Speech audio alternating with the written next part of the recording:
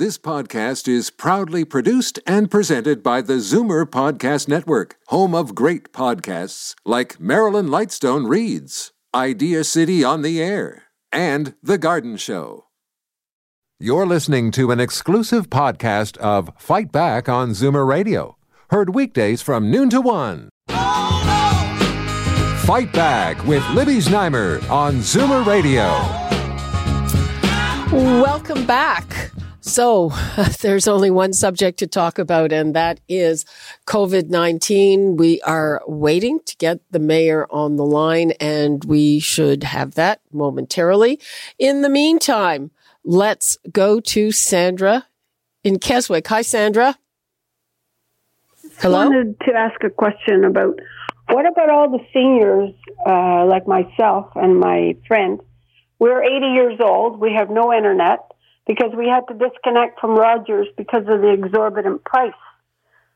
We were using the internet maybe once or twice a month. Mm-hmm. And all the channels are saying, you know, connect www.carp or Zoomer or whatever. We don't have that. Yeah, I know. And we're isolated here in Keswick. We're not supposed to go out and shop unless it's 8 to 9 in the morning. There's no delivery. The 8 to the 9, 8 to 9 in the morning is just so that there aren't too many other people waiting for you. Yeah.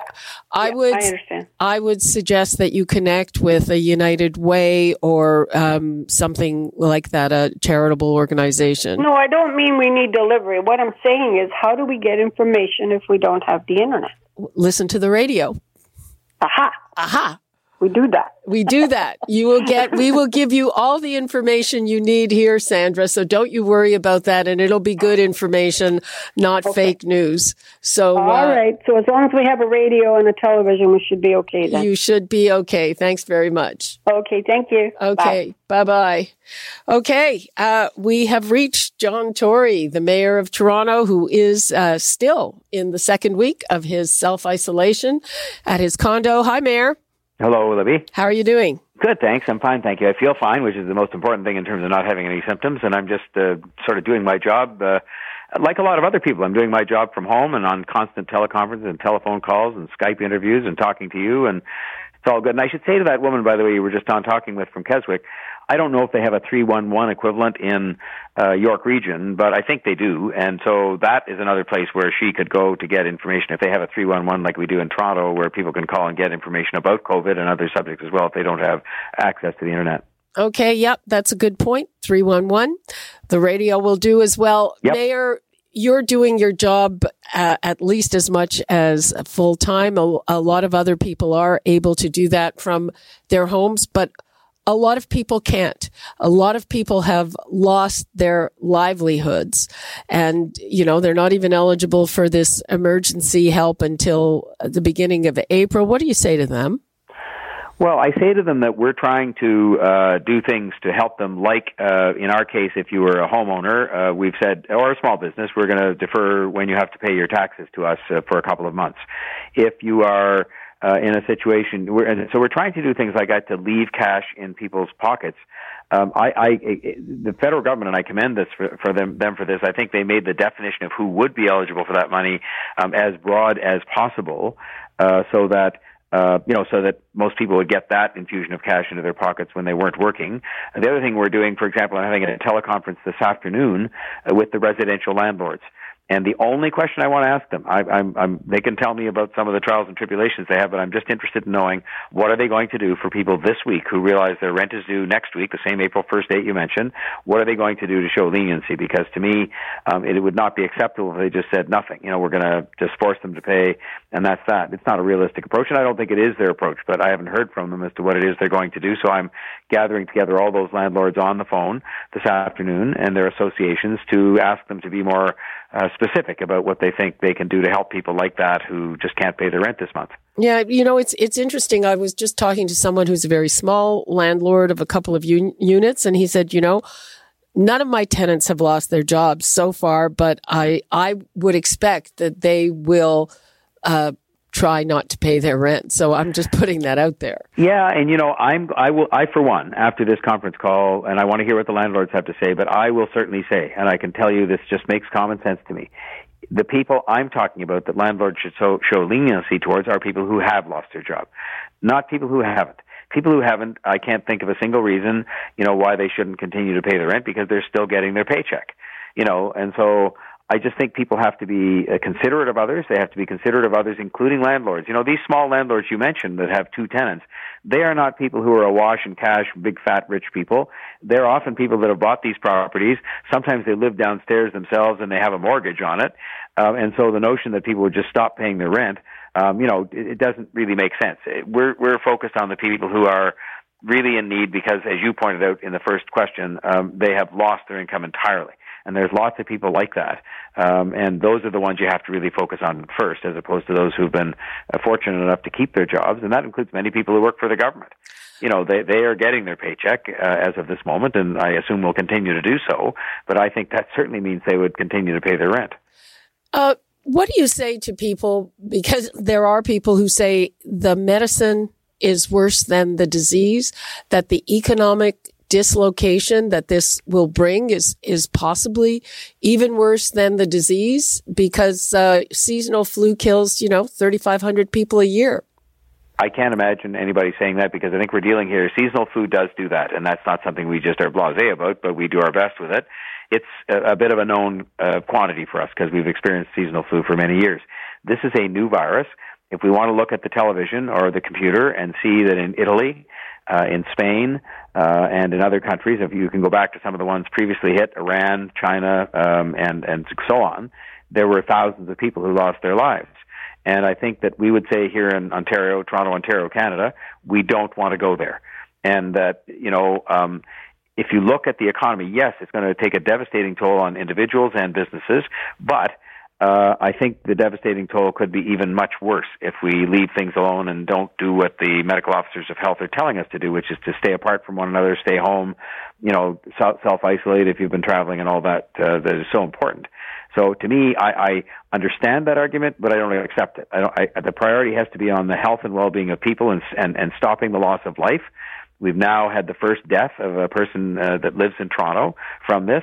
And I just think that the numbers are heading in a direction where we want to do everything we can to stop it, and that if that causes some degree of economic dislocation, that's very unfortunate. Governments are stepping in to do things to help with that, very significant things, $82 billion, I think, from the federal government and more to come from the province, and that's going to be the best we can do to save lives and to keep people healthy. Mm-hmm. I mean, I just had a caller who said he's laid off most of his staff, and if he can't get back to work, which is transportation, in 2 or 3 weeks, that's going to be a big problem, even with the kind of help. Libby, I completely understand that. If you have one of those, and I'm sure you have more than one, I have 10, because people are writing to me and being in touch with me and so forth. But I also would say, without being hysterical or being over-exaggerating with this, if you said to me that the other alternative was to have a lot of people who were dead in the province of Ontario or the city of Toronto, I would say to you that our obligation is to make sure that where we've seen thousands of people who die, in other countries, we've seen this. And this is as a result of not doing the social distancing, which the scientific people who I trust, the health people, tell me that if we do that, we can stop the upward trend in these numbers of people who are both getting the virus and now beginning to die in some cases. We've seen the death happen elsewhere. We don't want that in Toronto, in Ontario. We want people not to be sick at all. And the best way to stop the spread is by the social distancing, which unfortunately means businesses closed and people staying home. And so if you ask me to choose, these are the tough things you have to end up deciding in positions in public life, and you're accountable for it later. I would choose to keep people alive and choose to keep them healthy, and the huge toll otherwise that could be taken, and do our best to sort of deal with the economy, including a very, robust start again when this passes, but it'll pass faster if we all follow these rules. And do you have any inkling if the government will put emergency measures on? Well, what I have said is this. I think we're in an emergency situation that needs to be acknowledged in as forthright a way as possible, with the most effective, broad-based, collaborative measures that we can, so that people clearly understand what their obligations and responsibilities are. And I further said that I will fully support expansions in these rules and advice and so on to people from either the federal or provincial governments if they are of the view, based on their expert health advisors, that we should be doing that in order to save lives and stop people from getting sick. And to me, those are the two objectives that are paramount, always are. Keeping people safe, keeping people healthy, stopping people from losing their lives needlessly. These are the things that we're there to do first and foremost ahead of everything else. Speaking of the health authorities, do you have an opinion? I mean, the government is advising everyone to self-isolate for 2 weeks after travel, yet one of the key hospitals in this, the Michael Garron Hospital, said no, they want their healthcare workers to come back right away. I mean, we've had nurses' unions objecting. Doesn't that put everyone at risk? It got me in some trouble with some of these hospital executives yesterday when I said very clearly that I think, and I think everybody's trying to do this, that if you had to sort of make a choice, you make a choice in favor of the provincial directive that was given. And the provincial directive was clear in terms of what it said people should be doing.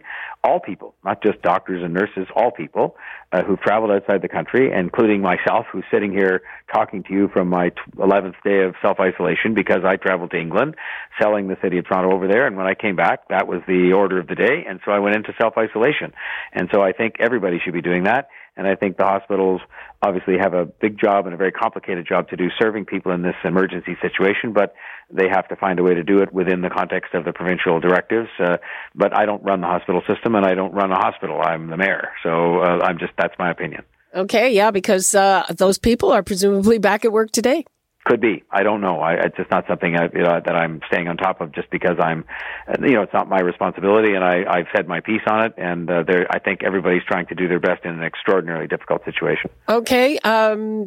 We are just about out of time here. Mayor, what would you like to leave us with today? Last message. Please give yourself a sense of hope. The greatest way in which you're going to give yourself a sense of hope is if that curve starts to turn down. And the best way to do that, notwithstanding all of the misgivings people may have about the economy and the impact on the economy or just how it's impacting on their lives in an unfortunate way, is to stay home, stay away from work, confine your shopping to very, very select opportunities to go and get things and do it all at once instead of making 6 trips. As much as you may want to go across the sidewalk to the street to say hello to your neighbor on the sidewalk, just wave. And if we do all those things, and if employers cooperate by closing down businesses that aren't essential, yes, that'll have some negative impact, but in the short term, that'll be much better for us in terms of getting over this and getting on with our lives, which is, I think, what we all want to do. Okay, well, let's hope so. Mayor John Tory, thank you, Libby. Thank you very much, Bye-bye. And we'll catch up with you soon. Thank you.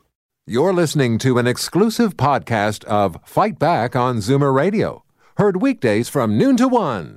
You're listening to an exclusive podcast of Fight Back on Zoomer Radio. Heard weekdays from noon to 1.